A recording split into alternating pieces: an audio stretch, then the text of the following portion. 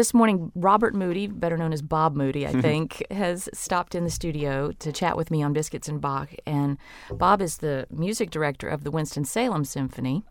And you've got a couple of other jobs, too. Well, it's funny. You referenced the Robert and Bob portion. I'm music director of the Winston-Salem Symphony and also music director of the Portland Symphony in Maine.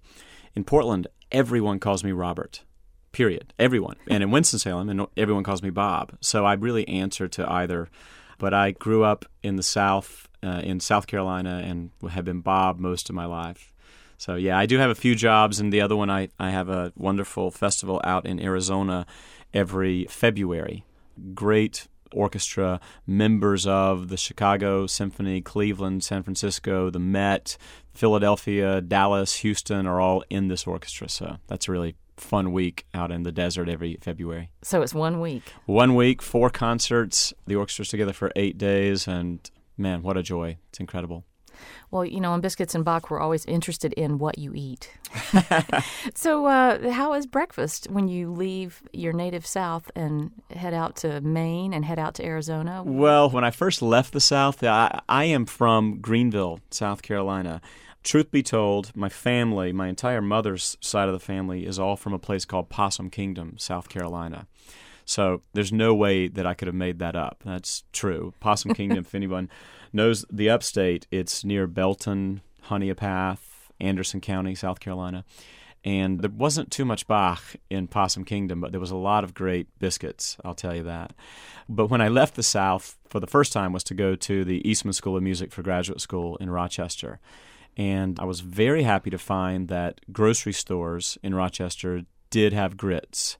And it became sort of a thing with me. I was, the token Southerner with my friends, and we would have these breakfast parties, and they wanted me to throw these breakfast parties. So it would be at dinner time, but I would make eggs and grits and bacon or sausage and sausage gravy and biscuits and all of this stuff. And people marveled.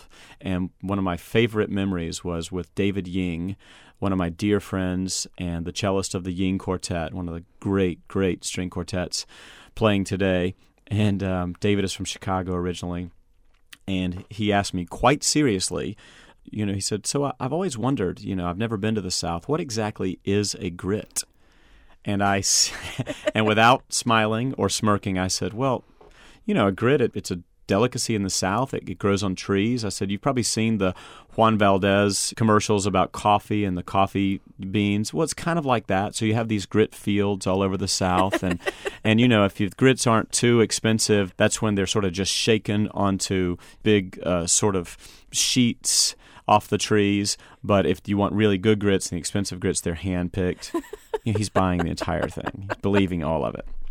I've ribbed him for many years now after that. But So how did your Southern breakfast dinners go over? Extremely well. Extremely well. I think people there's a great movie that I love, I'll confess. It's called Sordid Lives. It's sort of a dark comedy about the most caricaturistic white Southern, not redneck, but that side of life. It's a great comedy, and I've had Sordid Lives parties where it's not just breakfast, but we'll make country fried steak and fried okra and fried squash and macaroni and cheese casserole, which my grandmother used to make all the time, and sweet potato souffle, which was one of my mother's big hits every Thanksgiving.